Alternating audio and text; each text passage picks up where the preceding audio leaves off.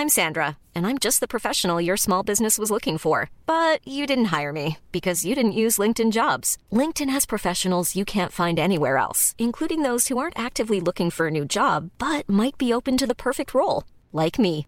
In a given month, over 70% of LinkedIn users don't visit other leading job sites. So if you're not looking on LinkedIn, you'll miss out on great candidates like Sandra. Start hiring professionals like a professional. Post your free job on linkedin.com/people today.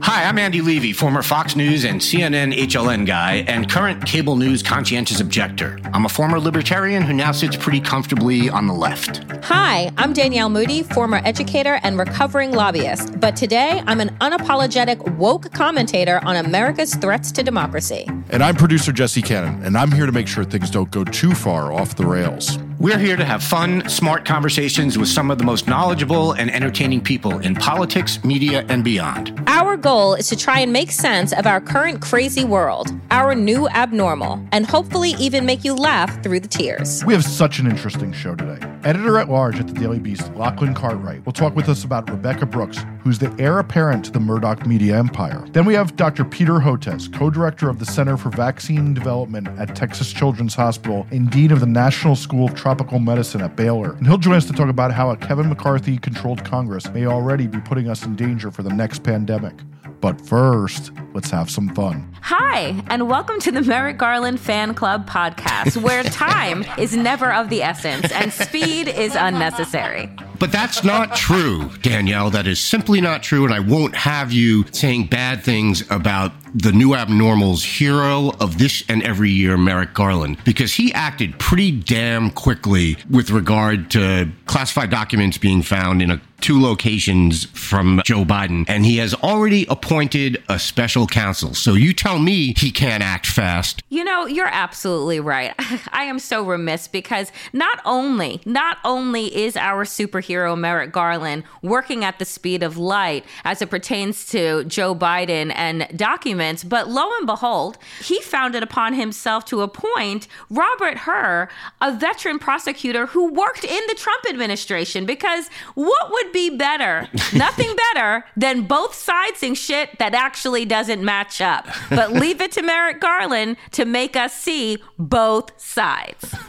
I have a couple of thoughts about this, and I think they're slightly different from yours, actually. I do have a problem with Joe Biden having these documents. I'm not saying you don't, but I do have a problem with him having these documents. I think it actually is necessary to say that this is in no way the same as what Donald Trump had going on with his little classified document factory down at Mar-a-Lago. But this is still a problem, and we can't have former vice presidents and former presidents taking classified documents and just shoving them in a footlocker. Like, it's just, we can't have it. And it's not the same. And Biden's group apparently found these documents and immediately turned them over and said, oh shit, we fucked up here. We need to turn these in, which could not be more night and day from Donald Trump trying to keep the documents and obstructing the Justice Department from getting them back and the National Archives from getting them back, etc. Couldn't be more night and day. But it's still a problem. I don't want to just throw it out into the garbage and say, he made a mistake. I do think ultimately, yes, he made a mistake. And Trump may have just made a mistake too. He just compounded it by then being a dick about it. But I do think there's a problem with Joe Biden having classified documents where he shouldn't, and that's really it. So here are my thoughts. We do differ in our opinion. One, because here's the thing. Mainstream media, once again, is complicit in allowing Donald Trump to always be able to claim the fucking victimhood. Here's the major difference between Joe Biden and Donald Trump, besides one actually being a human being and the other one being a steaming pile of hot trash. Donald Trump stole documents from the White House. Donald Trump said, these are my documents. Donald Trump, when asked by the National Archives very nicely to return said documents, said no. Then lied and had his own lawyers not want to put their own names on paper to say that they've returned all the documents because they don't want to be held liable because they know that they work for a fucking liar. We also know that Donald Trump is in, significant fucking debt, and that the documents that he stole have to do with nuclear secrets that are worth money to our adversaries. And so for him, it is just another, can you do me a favor though? I have these documents you may be interested in. The fact that you have Joe Biden's lawyers who readily admitted, oh, we found something and here you go, is completely and totally different, and also open their own investigation, go through everything thoroughly, here are these pile of things, and they hand them over to the authorities. And then Merrick Garland wants to turn around and appoint a special fucking prosecutor to do what exactly? And how quickly this motherfucker can move when pressure comes down from Fox News, but we're waiting 2 fucking years since the insurrection, since the president of the United States directed his army of fucking Trumpists to go storm the Capitol building and hang his vice president, and Merrick Garland is sitting around twiddling his thumbs, but he thinks, oh yes, let me appoint somebody from the Trump administration to investigate Biden so there seems to be some equanimity. I'm just so fucking tired of these people. Merrick Garland should have never been named Attorney General. He is a fucking punk. And we have copycats that are happening all around the world now, because they look at America and they say, well, none of their people are ever held accountable, so maybe we can get away with shit in our country too. He is a fucking disgrace, and this is embarrassing. Okay, I'm done. Okay, so a couple of things. First of all, yes, I agree with, even though I'm a little harsher on Joe Biden for having these documents, I do agree with everything you said there. I'm also starting to think that maybe Merrick Garland wouldn't have been the best Supreme Court justice in the world either. I warned you before we started recording that I was going to pay you a compliment in this segment. So are you ready? Okay, I'm prepared. Okay. So I think when the Biden document story first came out, there was a lot of equating of this to Trump in the mainstream media. And I think that has kind of turned. And I think we are now starting to see a bunch of articles, places, at least like Washington Post, New York Times, pointing out the differences as you just did. And the compliment I am paying you is, I think, and maybe I'm wrong here, but I think a lot of that is due to people like you who have been yelling about this from day one and saying that this shit is not the same. And you've been very loud, and I mean that in a completely complimentary way. I don't mean that in any other way. You've been very loud and very strong on this, along with other people. I'm not going to give you all the credit for this, Danielle. Maybe 63% of the credit. But I do think that in some ways, I think the mainstream media, forget the right-wing media, because whatever. But I do think the mainstream media has now started to pop up with these articles saying, here are the stark differences between what Trump did and what Biden did. And I do think that people like you are owed a compliment for that. So there you go. Deal with it. Thank you, Andy. No, you deal with it. I will. It's so hard to take 63% of the credit, but I will. I think that in all honesty, if people aren't yelling and aren't holding mainstream media accountable for the perpetuation of this both sides bullshit, they'll just continue along with it unchecked. And I think that people look at this and all they need to see is the breaking news. Biden has documents. And then Fox News can run with it and say, oh, look, what are they so bent out of shape for? Right? So it's like, okay, so then if you're not going to be bent out of shape about Trump having nuclear documents that he stole and refused to give back to the National Archives, why are you even running stories on what Biden did? If it's not a big deal, so then just don't.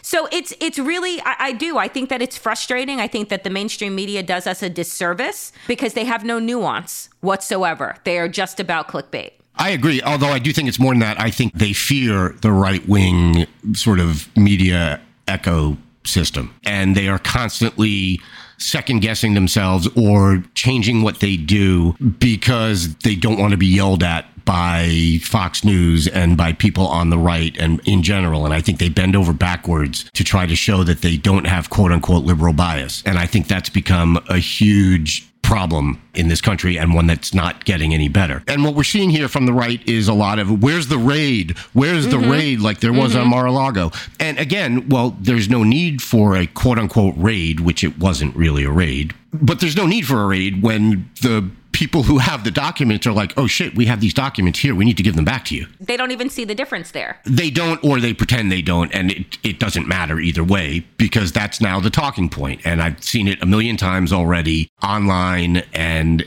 elsewhere, where it's just, that's now the talking point. Where is the raid? Where are the FBI agents and windbreakers? Deep down, you know what you're saying is just a crock of shit. But you also know that it works, because the people who watch and listen to you are, I don't know a nice way to say this, so I'll just say they're not very bright.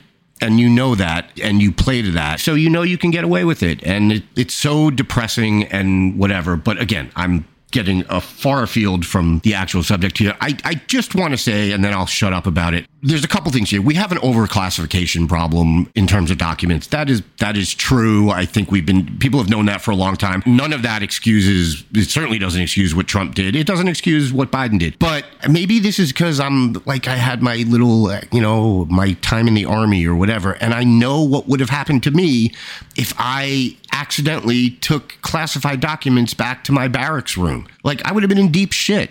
And if I'm going to be in deep shit for something, then I think no matter how high up the chain you are, then you got to be careful too. And whether it's accidental or on purpose, you can't be messing with that shit. That's my only caveat here. And that's why I started off by saying, like, I do think that what Joe Biden did was a problem, whether accidental or not. I need the media to have more nuance. If you want to run stories on this, then I need you to elevate how it's different, right? How these two things are not the same, right? And how, we need to be holding people accountable. And to your point, we know that if anyone, regular people, take documents and they end up in federal prison for 5+ years, right?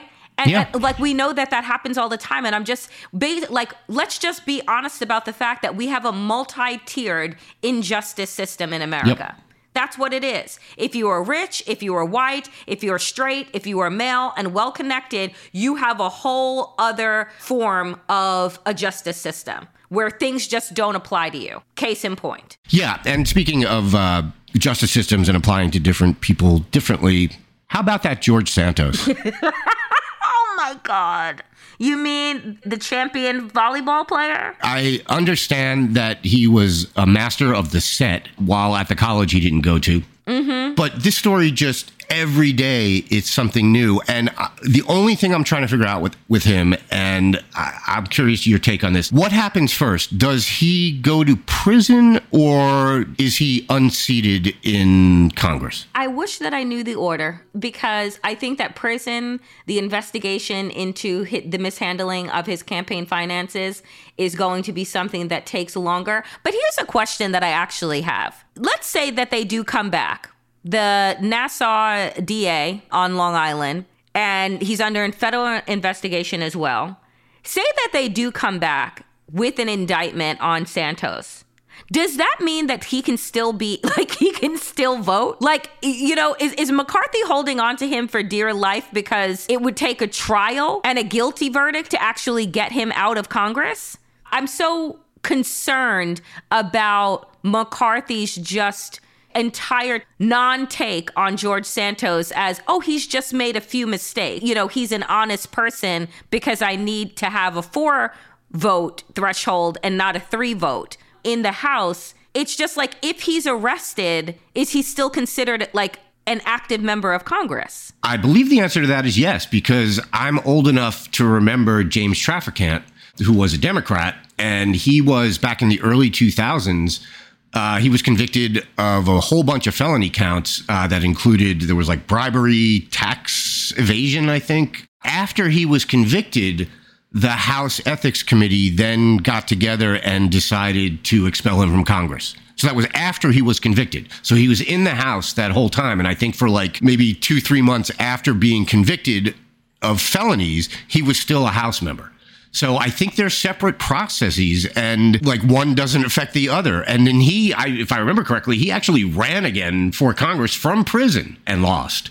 So if I'm remembering all of that correctly, then yeah, I think Santos could be convicted of felonies and still be in the House, because it's two wholly separate things. which is bizarre. Yeah. We should note he only got 15% of the vote after he ran after his expulsion. He still got 15% of the vote? Yeah. Hell yeah, he did. Also, his Wikipedia photo is the closest thing to a mugshot that's not a mugshot I've ever seen in my entire life. Oh, James Traficant, look, he was a bad dude, whatever. He was a fucking blast, though. I mean, he looked a mess. He used to always say, "Beam me up, Scotty," that was like his catchphrase when he thought something in a bill was completely insane. He was just a total character and also, a felon. I just think that the entire Santos fiasco is it's an indictment on Republicans. It's an indictment on our governmental system, right? That there is no fall safe here. There's no break glass in case of grifting liar, right? Like, we just continue on as if all is well. When he was caught running to his office and running away from reporters in recent clip that was shown on the news, he's saying, he's not going to leave office unless 142 people vote him out. I don't know what that number is or why, but he said the people put me here. The people put the other George Santos there, the one whose fake ass resume that you ran on. You know what I'm saying? Like, they didn't know who they were voting for. And I'm just like, the people, once this comes to light, should have the ability to call a special election, right? They should have the ability to do something to say, this man does not represent us. We were defrauded as his constituents. And so what's their fail-safe? They have none. They're stuck with this guy. Yeah. And if you want to really, I was just thinking about this, like the perfect sort of summary of what the modern GOP is like is that Matt Gaetz was guest hosting Steve Bannon's radio show, I guess, or podcast, because Steve Bannon was in court and he had George Santos on his show and was defending him. And like, if you can't sum up the Republican Party better than that right now, like, I don't know how you can. And the amazing thing is that Gaetz was like, they always do this where they have to downplay and lie. And he just kept saying, well, everybody embellishes their resume. It's like, that's not what George Santos did. He didn't embellish his resume. He fucking made it up. Right. Embellishing your resume is saying that you you were in charge of a project when you were like the second in command of the project or just worked on the project. That's embellishing a resume. Saying you went to a college you didn't go to, saying you worked at places you didn't work at, saying your background and your family's background is completely different from what it was. That's not embellishment. That's lies. It's unbelievable to me. Matt Gaetz, when he announced why he was hosting, said that Steve Bannon was on special assignment. Oh, God, I thought he said he was on vacation. Yeah, it's just... Special assignment as in federal prison? Like, where's the special assignment? Leavenworth. I'm Sandra, and I'm just the professional your small business was looking for. But you didn't hire me because you didn't use LinkedIn Jobs. LinkedIn has professionals you can't find anywhere else, including those who aren't actively looking for a new job, but might be open to the perfect role, like me. In a given month, over 70% of LinkedIn users don't visit other leading job sites. So if you're not looking on LinkedIn, you'll miss out on great candidates like Sandra. Start hiring professionals like a professional. Post your free job on linkedin.com/people today. One size fits all seems like a good idea for clothes until you try them on. Same goes for healthcare. That's why United Healthcare offers flexible, budget-friendly coverage for medical, vision, dental, and more. Learn more at uh1.com.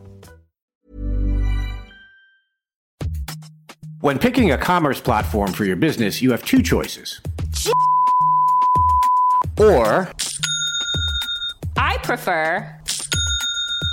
Don't you? That's the sound you'll hear when you switch your business to Shopify, the global commerce platform that supercharges your selling wherever you sell, online, in person, on social media, and beyond. Shopify is the best all-in-one commerce platform capable of handling your business's complexity no matter how big you grow. Step up to Shopify and harness the best converting checkout and the same intuitive features, trusted apps, and powerful analytics used by the world's leading brands like Rothy's, Allbirds, Brooklinen, and so much more. You're probably thinking, sure, but migrating is going to be a headache. Shopify's App Store has the migration apps you need to migrate your products, orders, customers, and more from every major e-commerce platform to Shopify. If you're anything like me, you're one of those don't put me in a box people. Everyone who knows me knows I'm a don't put me in a box person. And thankfully, Shopify never will, because with Shopify, control of your brand and business is always in your hands, from your storefront look to your back office operations. I hate when checking out from an online store and then having to pull out my credit card and type in all those numbers. A Shopify store remembers my shipping address and payment information. So if I'm on the couch and my wallet is on the kitchen counter, I don't even have to get up. Stop leaving sales on the table. Switch your business to Shopify and discover why millions trust Shopify as their all-in-one commerce platform to build, grow, and run their business. Sign up today for your $1 per month trial period at shopify.com/abnormal, all lowercase. That's 1 month for just $1 at shopify.com/abnormal, all lowercase. Shopify.com/abnormal.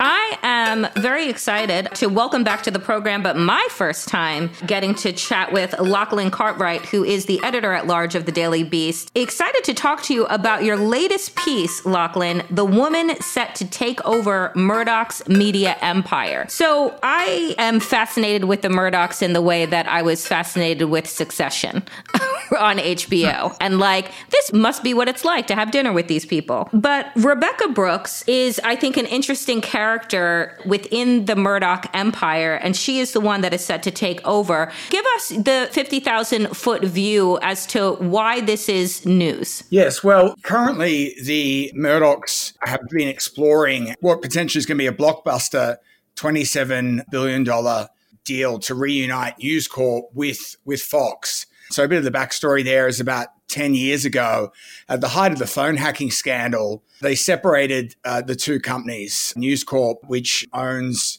and controls a number of newspapers throughout Australia, the UK, and here in the US, with Fox, which obviously controls Fox News and Fox Sports. And it was a way to sort of firewall off Fox from some of the scandal that was engulfing News Corp. Now, fast forward 10 years, and Rupert and his son Lachlan have cooked up this deal to bring the two entities back together.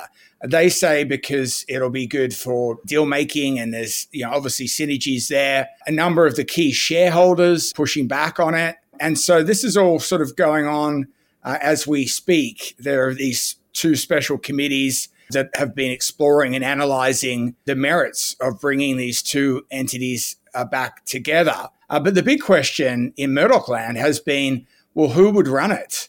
Who would run the reunited organization? And the name that I've been told by a number of key people close to the deal is it would be Rebekah Brooks. And she's a very significant figure in Murdoch land, a key lieutenant for both Rupert and Lachlan.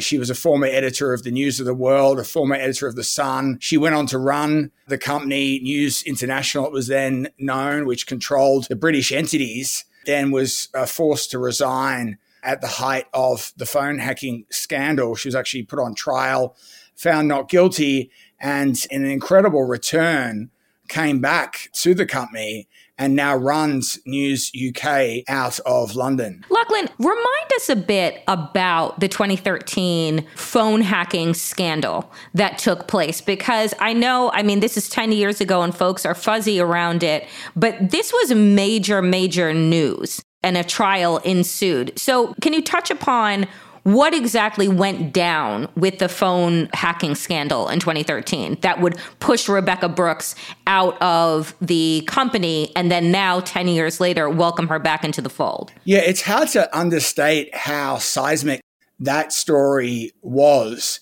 It had been bubbling away for a number of years. One journalist with the News of the World, the royal correspondent, had been charged with hacking, along with a gentleman who was accused of carrying out the hacking. And at the time, News International, as it was then known, protested that this was one quote-unquote rogue reporter, meaning that this reporter was acting on his own. The problem wasn't throughout the newsroom, it was just this individual. And so they were convicted at the time. But then over the years, a number of journalists continued to sort of press into the story. And it really bubbled up through The Guardian and a journalist by the name of Nick Davies, and some revelations around Millie Dowler. And Millie Dowler was a girl who went missing in the UK, was sadly murdered. Millie Dowler's phone, it emerged, had been targeted by the phone hackers. When this revelation came to light, a couple of things went on. Firstly, Millie Dowler wasn't a royal figure, so why was her phone being targeted in the first place? Exactly. Why was her phone being targeted? Also, the country was just appalled that the family of someone that was, going through the process of missing a loved one could be targeted in this fashion. And then during that week, a number of other revelations came out, such as military figures had been targeted. And within the space of a week, the Murdochs made the extraordinary decision to shut the News of the World down. And then this criminal investigation just engulfed the company, with a number of journalists from the News of the World arrested and charged with hacking. And so Rebecca Brooks at that time, 10 years ago, was the head of News of the World. I'm just curious because it just seems that the Murdochs can't get away from criminal behavior, whether it is, one of the members of their company being charged with sexual assault or phone hacking or what have you. They just can't seem to ever manage to live above board. And so in that trial, she's found not guilty, meaning that they were saying that it was pervasive, right? That she was directing folks into this phone hacking as a part of quote unquote research for these stories, correct? Yeah, she was charged with intercepting communications.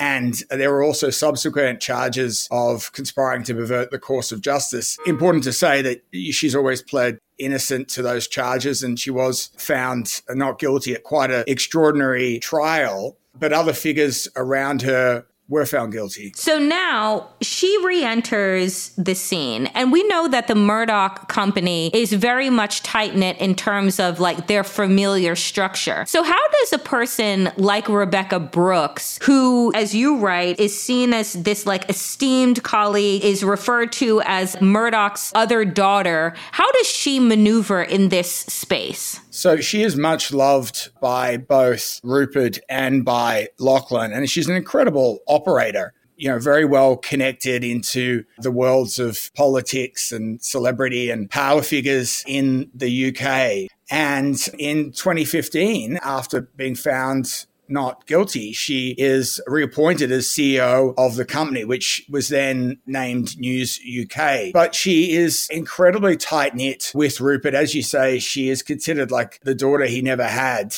And Robert Thompson, who currently heads up News Corp here, what I'm told is that Lachlan isn't a massive fan of his. And so this move is further to cement their own person running the entire company, someone that they trust inherently and has the industrial knowledge of the entire organization to be able to run it under one roof. Let me ask you this, because the British press, as we understand it here in the States, and I guess through the vantage point and lens of the way in which they are relentless in terms of their pursuit of any bit of gossip, trash, as it pertains to the royal family. We have learned more with regard to the treatment of Meghan Markle and Prince Harry, whose book just came out, which even, gives more information about the royals and kind of this trading that happens. What does it mean now in terms of the way that information and disinformation is disseminated through this empire? What does it mean that these two companies are now converging, particularly at this time of heightened political unrest globally, their reach being so immense? What do you see coming of this? It's difficult at this vantage point to really know, bearing in mind that, some of these key shareholders are pushing back on the merger. So it may happen, but just not in the fashion as has currently been presented. So, for instance, they may spin off Dow Jones to be a separate entity before bringing News Corp and Fox together. But ultimately, it consolidates the Murdoch's power, particularly Lachlan's power as Rupert's anointed successor. There's always been speculation about whether James would return to the fold in some regard. But this move, this deal, which is one of Rupert's last big ones before he moves to the big newsroom in the sky, really is about cementing the family's power behind Lachlan. And it's important to note that Lachlan's politics are far more conservative than his father's. How is that possible, Lachlan? Well, it is possible. He is staunchly more conservative than his dad. And so I think, if anything, you may see some of that appear in some of the titles throughout the empire. That's really interesting and also disturbing. What are the reasons why the shareholders would be pushing back against this? Is it not an opportunity for them to recoup more money? Would they do so as two separate companies? Like, what would be the ultimate pushback here? Because the reason it was split off, I'm assuming, is so that the other entity, the News Corp entity, could recoup and rehab its brand and its image after this major news scandal 10 years ago. So now the coming back together, why is there pushback? Yeah, so some of these shareholders are raising concerns about the commercial rationale for the merger. They don't believe that bringing together News Corp and Fox will deliver them the same results as if the two companies were separate. They believe some of the assets are being undervalued. So there is a high level of pushback here. But as I noted in my reporting, the Murdochs remain determined to get this deal through in one way or another. And based on their previous history of when people, regulators or even shareholders tell them they can't do something, they always seem to find a creative way around it. And considering that this is very much something that they both, Rupert and Lachlan, want to see happening, you can see at some point, maybe they're making some kind of concessions to get these shareholders on board.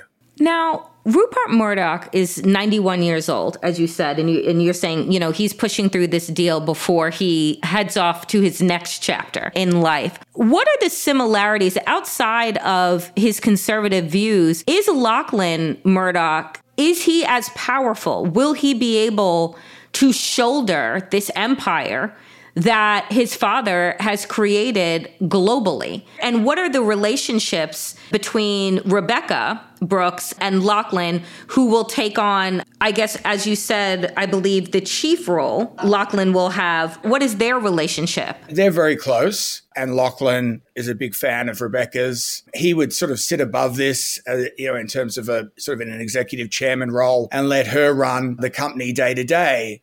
But there has always been questions about, Lachlan's, I guess, ability as an executive compared to his father. He's not as much of a political animal as Rupert, who's known to be, darting in and out of 10 Downing Street or speaking to the PM of Australia. So, bringing in someone like Rebecca, who is trusted, who is incredibly loyal, who can help with some of these day-to-day decisions, from what I hear, is something that remains a top priority for Lachlan and for Rupert. Is Fox their major money-making entity in all of what they're combining? Yeah, Fox is the big money spinner there, yes. And so if Fox is the big money spender, does it then, I guess I'm just trying to think about the shareholders for a second, is that the one that kind of lifts all boats? Because the tabloids, I guess, the Suns and the other papers that they own in Britain are really largely like paper and online, but they are around kind of the swarming around the royals, whereas Fox News, is all about politics. Yeah, and look, they've got some other assets here that are quite attractive. REA, which is an online real estate business run out of Australia, which is hugely profitable. Dow Jones is another asset that performs incredibly well. But Fox is the one that really does bring in the big bucks. And I think from some of the other shareholders, there may be the feeling that they don't want to be associated with Fox due to the toxicity of the politics there. Mm-hmm. And is Lachlan, you said he's more conservative, so is his viewpoint Fox News' viewpoint? I think you got to remember Fox News is the cash cow. It's a business. So, right. They're on side because the organization makes them a lot of money. But, Lachlan's close to Tucker Carlson. Tucker and Lachlan speak often, and Lachlan is a big advocate for Tucker. And he's very much on side with a lot of the politics that is presented on Fox News. I just think that these people are so dangerous. And having this size of this massive media empire, this merger, I just don't understand how in this country, in particular in the States, that these types of mergers are not, I know that it's the holders of, it's the same people that are holding both of these big entities, but this kind of merger and this type of power grip over the globe, there's nothing that is comparable to it.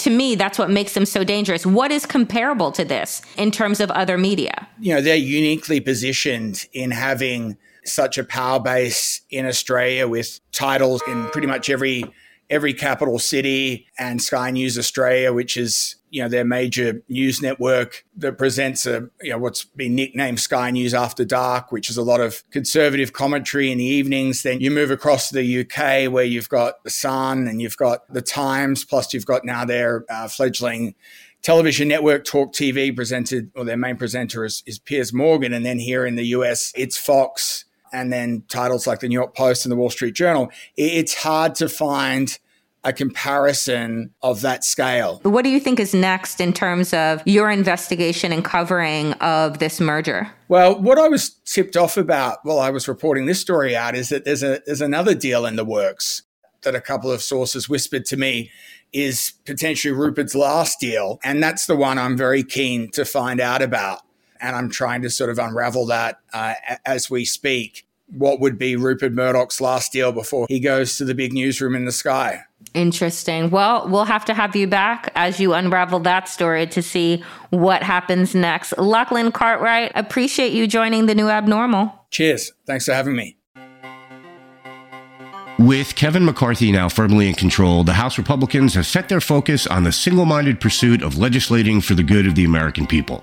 I'm kidding, of course. And among the things they won't be doing is taking a hard look at what might lie ahead for our country with regards to COVID. Joining me now to explain is Dr. Peter Hotez, co-director of Texas Children's Hospital Center for Vaccine Development and Dean of the National School of Tropical Medicine at Baylor College of Medicine. Dr. Hotez, thank you so much for being here. Oh, thanks for having me, Andy. Absolutely. In a Daily Beast piece that was titled, Kevin McCarthy is Already Inviting the Next Pandemic Mess, you write that McCarthy and his fellow Republicans have a disturbing set of plans for so-called oversight of the coronavirus that could divert precious resources from what must be our main goal in the coming years, preventing the next pandemic. Explain yourself, sir. What are these plans? It's coming from three sources. It's coming from public statements made by Representative Jim Jordan from Ohio, Representative Comer from Kentucky. I mean, obviously, I'm not a legislative government affairs person, so I only know what the public statements are. And then from Congressman McCarthy himself. And it sounds like they plan on doing some heavy-duty investigative hearings around COVID origins and vaccines. And from previous statements coming out of the House Freedom Caucus, to me, it does not sound like good news. It sounds like what they're going to do is heavily focus on their assertions that COVID was originated in a lab, which goes against what the mainstream scientific community says. They're claiming it's done through National Institutes of Health, NIH-funded, what's called gain-of-function research, which we can talk about, or that there was a cover-up around a lab leak, and none of those things are supported by the mainstream scientific community of virologists. And that's in the context of all of the anti-vaccine statements and anti-vaccine activities that the House Freedom Caucus engaged in 2021 and 2022 that led to so much loss of life because people refused a COVID vaccination. So I'm worried that what the House GOP has in mind is a full-on slate of what I sometimes call anti-science aggression and trying to create a witch hunt not only against science but against the scientists. And then I'll say one more thing and then stop, which is that among the reasons that I'm concerned is we've known for a long time that coronavirus epidemics / pandemics are unfortunately the new abnormal, that we've had SARS in 2002, severe acute respiratory syndrome, MERS, Middle Eastern respiratory syndrome in 2012, now COVID-19, which we predicted was going to come. And now we're going to have a fourth one. And so rather than get ready for the next big fourth major coronavirus pandemic / epidemic, we're going to focus on the phony baloney stuff and keep our eyes off the prize. And that's going to make our country more vulnerable when we should be shoring up our virologic research, not creating this witch hunt against virologists. Yeah, there was something you said in the piece when you talked about those three major SARS-related coronaviruses, and you said that nature is not being coy about any of this. Like, basically, nature is telling us, this is what I'm doing right now, guys, and I ain't stopping anytime soon. That's right. I mean, we now know that we are seeing a major coronavirus pandemic every 7 to 9 years. Again, we had SARS that came out of southern China in 2002 and shut down the city of Toronto in 2003. It took a Rolling Stones concert finally to bring back the economic life of Toronto. I don't know that we can count on the Rolling Stones in perpetuity.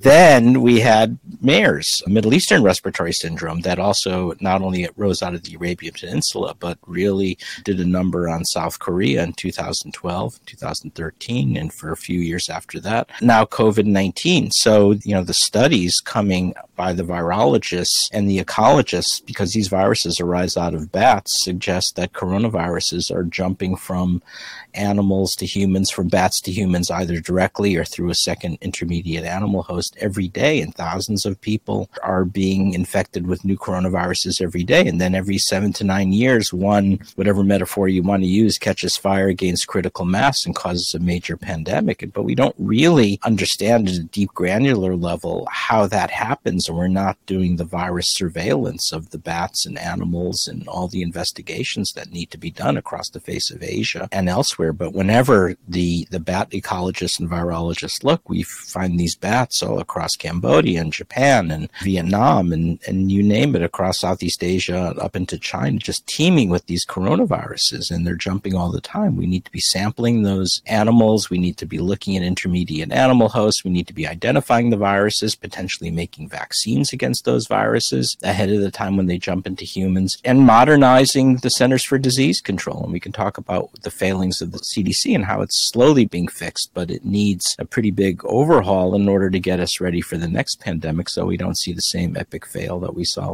in 2020. Yeah, I do want to get into that. I just very briefly want to talk about the lab leak theory, because I think that's all it deserves is a very brief discussion. But my take on that has always been, okay, that's certainly plausible. And as of now, it seems to be lacking in any evidence that stands up to scrutiny. And I don't have a problem in general with continuing scientific inquiries into it to determine exactly what did or did not happen. But that, to me, is not what, in particular, the Republicans want to do. What they're doing is, and what they want to do, is pure unadulterated politics aimed mainly at discrediting one person, Anthony Fauci. Am I correct in that? Well, Fauci and other scientists that the National Institutes of Health supported. So there's two parts to this. There's two allegations or assertions. One, that the virus was generated in a lab, produced in a lab through artificial means, through genetic manipulation, what's sometimes called gain-of-function research. And in my view, that's been thoroughly discredited from published papers by Robert Gary at Tulane, that was published in the Proceedings of the National Academy of Sciences, as well as Jerry Kirsch's group at Boston University, and Angela Rasmussen and Michael Rorby at Arizona. All have done pretty thorough studies to debunk the artificial gain of function. That's point one. Point two, lab leak, it's, to me, it's a low probability event. It's not that it's impossible, right, that the virus was being studied. It's just that, one, there's been no evidence for it. Right. And second, you don't need to postulate it when we've been already predicting these major coronaviruses are emerging. What's often said is, gee, what a weird coincidence, right? That you had a major institute of virology in Wuhan, and then the virus emerged in Wuhan. Well, but the truth is, if you know anything about coronavirus research in China, after SARS in 2002, every major microbiology institute in China, in just about every city, undertook coronavirus research. So no matter where that virus emerged, you can identify a research center or institute that's studying coronaviruses. So I often like to use my friend Mike Osterholm's analogy. You know Mike, he's a very important epidemiologist, University of Minnesota, heads the Center for Infectious Disease Policy. He says it very nicely. He says, imagine if you had this virus emerge in the Caribbean. What would you think? Well, with daily flights between the Caribbean and Atlanta Hartsfield Airport, the virus would first be picked up in Atlanta, and people would immediately assume there was a lab leak from the Centers for Disease Control and Prevention. So I thought that was a pretty interesting analogy to make. And I think it's the same here. I don't think there's any evidence for a lab leak. It doesn't mean it's zero. Right. But, given the fact that you've got this big imminent threat looming, it reminds me of the Monty Python skit from the 70s where they talk about disarming a man against fresh fruit when they really should be targeting, disarming a man against knives and guns and that sort of thing. Right. Yeah, it always kind of struck me, the Wuhan connection always kind of struck me as if you had labs studying Lassa fever in Western Africa, and then there was a Lassa fever outbreak, and you would say, oh, well, it must be from the lab. It's like, well, no, the lab is there because that's where the virus is. Yeah, and you have labs all over the face of China because back in 2002 was such a devastating event. I think that it's true that the Chinese are not being transparent, and what I think they're not being transparent about especially is the fact that, they, instead of allowing an international investigative team to come into the wet markets in Wuhan, where the virus may have jumped to some of these intermediate animal hosts. I mean, those wet markets are horrible places. I remember visiting one in Shanghai back when I was doing research in China on parasitic diseases in the 90s. I mean, I used to call them the killing fields because they're just exercises on how you slaughter living animals in front of the customer. I mean, they're really disgusting places. And they were supposed to shut those down after 2002 when SARS emerged, but they kept them going. And I think that's been a lot of the cover-up is they were supposed to do something about the wet markets. Let's shift to what our government should be doing right now. There's something you wrote in the piece. You say the Biden administration has yet to get us ready for the next pandemic in 2 years, which is understandable. And my question is, why is that understandable? Because I frankly don't understand it. And I honestly feel like our entire government, Republicans, Democrats, has abdicated its responsibility for this. Am I wrong in thinking that? Well, I was trying to be a little bit generous. They've got a lot of distractions, and it's hard to build up pandemic preparedness in the middle of fighting a pandemic. Sure. It's not easy to do those two things simultaneously. I think overall the Biden administration has done a good job in fighting this pandemic, but there have been lapses, and they've been very slow to modernize and upgrade the CDC. I think Rochelle Walensky, who I have a lot of respect for, and I think she's done a good job as director, has been tasked with doing change management of a federal agency, but I don't think a single person can do this alone. I mean, change management's hard enough to do it at my National School of Tropical Medicine with 15 faculty members. I can't imagine how you do that at a federal agency. And she needs more help and assistance. She inherited a mess, right? I mean, let's remember what happened here when everyone was wringing their hands about China. This virus entered surreptitiously from Southern Europe to ignite the terrible epidemic in New York. CDC missed that. Didn't get diagnostic testing underway for months and months and months. Genomic sequencing didn't get underway. They weren't measuring vaccine effectiveness. That's why we had to go to Israel and in the UK for all of our vaccine effectiveness data. And that's why people who got the J&J vaccine were feeling buyer's remorse because they don't use those vaccines in Israel and the UK, so they weren't getting information about those vaccines. and they weren't leading a federal response. It was left to the states, and the states didn't have the chops to know how to do this. So all that needs to be modernized, realigned, to predictive mathematical modeling and everything else. And it's happening. Things are better. If you notice now, you can actually get some vaccine effectiveness data out of the CDC, whereas in the past you can't. There is genomic sequencing now being put up there on the website. So no question things are improved, but it's not ready for prime time. It's still not fully equipped to manage another major pandemic, and also given the authority to lead that response. I think that's the other piece that people have been sort of tossing back and forth. I mean, who leads a federal response to a pandemic? They're talking about building a separate branch of the federal government in Washington, D.C., and I've said, I don't think that's such a good idea. I mean, can you imagine if Ron DeSantis becomes president, or somebody who's not quite really committed to pandemic preparedness becomes the president of the United States? I mean, the last place you want it is Washington, D.C., so it's got to be at CDC. We've got to modernize the CDC, upgrade it, and make it ready to fight that pandemic. And it is happening in little bits. No director of the Centers for Disease Control can do this alone. It's got to be done with the full weight of the executive branch of the federal government, and they need help from Congress too. And that's what we're not seeing. So instead of the House GOP and the leadership there saying, hey, we're really worried about the country, we want to help, we want to hold hearings to see what we need to do to get the CDC and the federal response ready for the next pandemic, all they want to do is target Tony and all the phony baloney gain of function lab leak. And they're going to bring every wackadoodle scientist they can to support their contention that it was generated in a lab. And I find that very disturbing. No, absolutely. And most disturbing to me is there's not even a small chance that they'll do the right thing. There is absolutely zero chance that they will do the right thing. Certainly in their public statements, it's all about investigative hearings. And I mean, they've showed their hand, right? It's not like they're lousy poker players. I mean, they've told us exactly what's in their hand, and it's not looking good. I mean, it's all the craziness. It's all the gain of function, lab leak, what went on in Wuhan, and they know it. And it's totally unproductive. They know, and it does several things. One, it wastes taxpayers' money. Second, it distracts.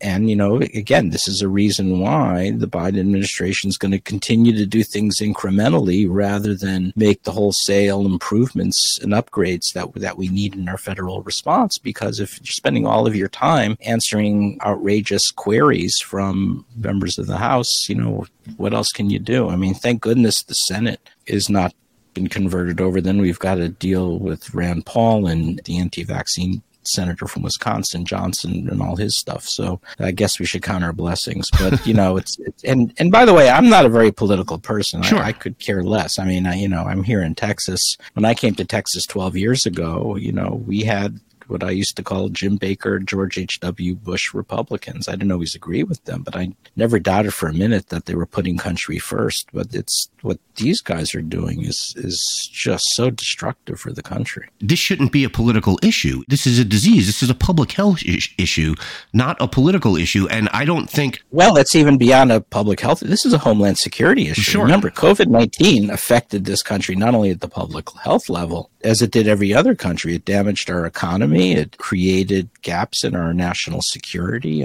Pandemics are as big a threat as external armed invasions, and yet we don't treat it as such. And that's where we need to go. Yeah, I just don't think I've seen a disease politicized like this since AIDS. And, you know, AIDS, I'm not saying it makes sense to politicize AIDS. It was horrible what happened in this country. But at least you could look at that and just say, oh, well, you're just a bunch of bigots. You're homophobes.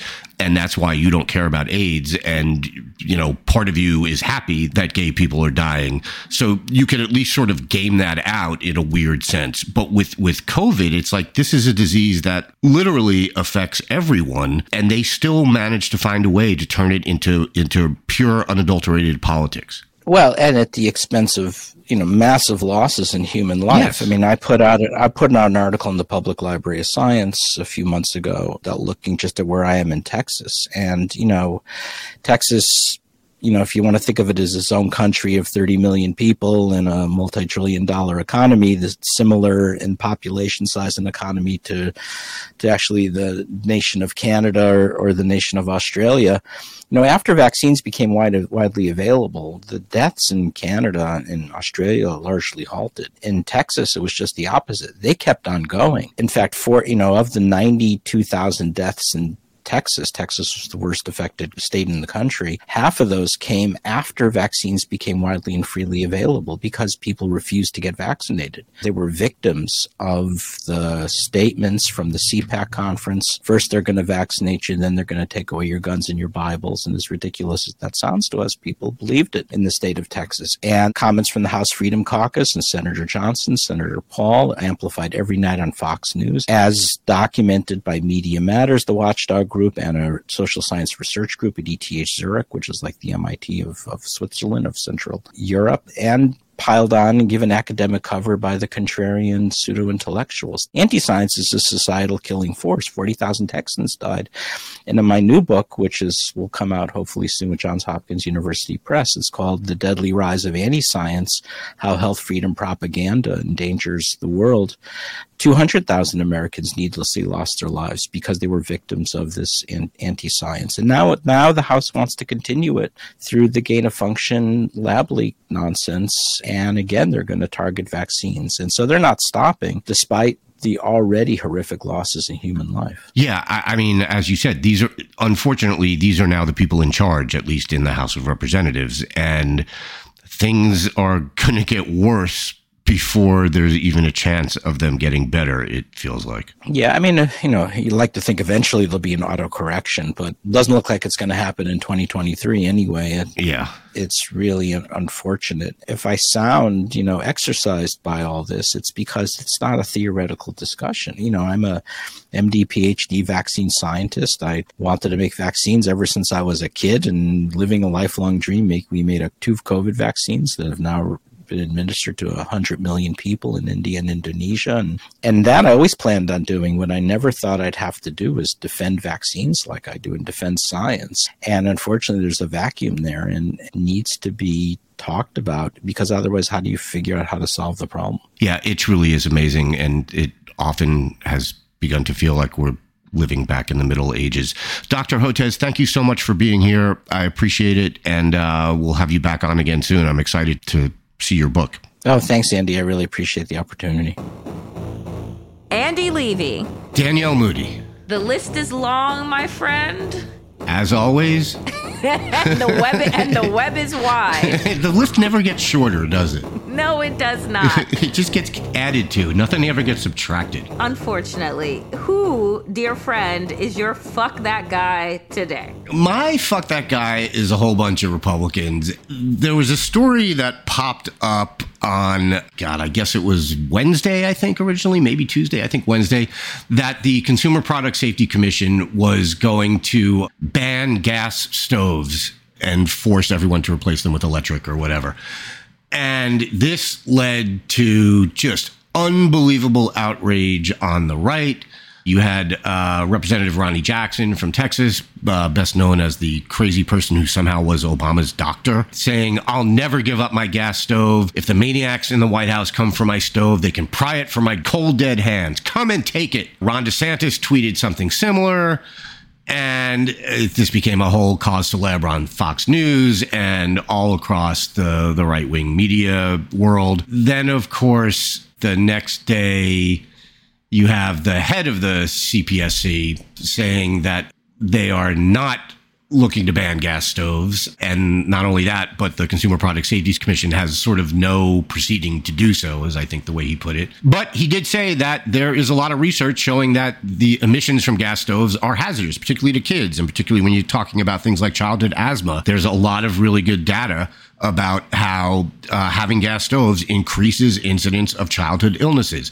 So, I don't know. Maybe that is something that should be looked at by the government. But the Republicans couldn't wait to just pounce on this and make it some sort of, federal government overreach. And this is exactly, this is what they do. It's what they did with Michelle Obama daring to want kids to eat healthy lunches in schools. I feel like if it were up to Republicans, that we'd all still have asbestos in our walls because they wouldn't want anyone to pry the asbestos from their cold, dead hands. And it's just unbelievable how they just use the same playbook over and over, and there's no reality to it. There's no logic to it. There's no science to it. It's just getting out there and being the loudest to say, pry it from my cold, dead hands. It's just fucking pathetic. So my fuck that guy goes to a whole bunch of people on the right, but I'll specify, if we're keeping track, I'll go with Ronnie Jackson and Ronnie DeSantis, the two Ronnies. I can't wait for the RNC convention. Maybe they'll put Clint Eastwood on the stage, and instead of an empty chair, it will be just a stove that he stands in front of. That'll be epic. Oh, God. So, all right, Danielle, who is your fuck that guy? My fuck that guy, once again, you know how Republicans, Andy, love to talk about voter fraud. Oh, yeah. And it's the biggest crime, wave that is facing Americans are all of these people who register to vote fraudulently, and they're all Democrats, and we got to purge these people from the rolls. Well, it turns out that once again, there is a case of voter fraud. And at the center of it is, in fact, a Republican. No. I know, it's crazy. Jason Schofield, a Republican who recently resigned from the Rensselaer County Board of Elections, guess what? He didn't fake one ballot, Andy, not two, not three, not even 5, but 12. 12 absentee ballots did this man apply for using fake names that he submitted electronically to vote via absentee ballot in New York. And he is facing all of these, facing crimes. He's going to be sentenced in May. He faces up to 5 years in prison and a fine of up to $250,000. It is amazing to me. It's like everything that Republicans say is just fucking projection, right? Everything that they accuse other people from, they do in spades, like over and over and over again. This piece of crap, we got to protect our elections and election fraud, and Donald Trump won the election and blah, blah, blah. And you're filling out fake absentee ballots. 12 of them, because that was going to send somebody over the edge with an election win. Why was the magic number 12? The pettiness is amazing. So for me this week, it's Jason Schofield, but it's every single Republican, honestly, that comes after quote unquote voter fraud when the biggest perpetuators of said fraud are Republicans. There's a way to look at it, though, that he was just doing his part, and that if every Republican would fill out 12 fake ballots, that could make a huge difference. I agree with you, fuck that guy, but maybe you shouldn't be so harsh on him for, doing his part. It's like recycling. We all have to do our part.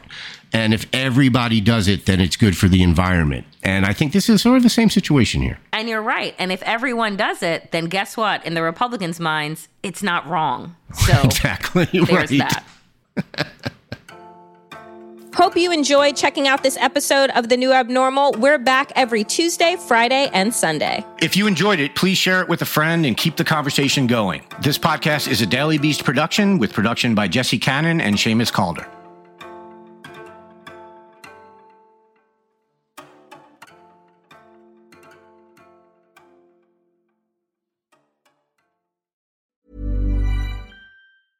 Hey, it's Paige DeSorbo from Giggly Squad. High quality fashion without the price tag. Say hello to Quince. I'm snagging high-end essentials like cozy cashmere sweaters, sleek leather jackets, fine jewelry, and so much more. With Quince being 50 to 80% less than similar brands. And they partner with factories that prioritize safe, ethical, and responsible manufacturing. I love that. Luxury quality within reach. Go to quince.com/style to get free shipping and 365-day returns on your next order. Quince.com/style.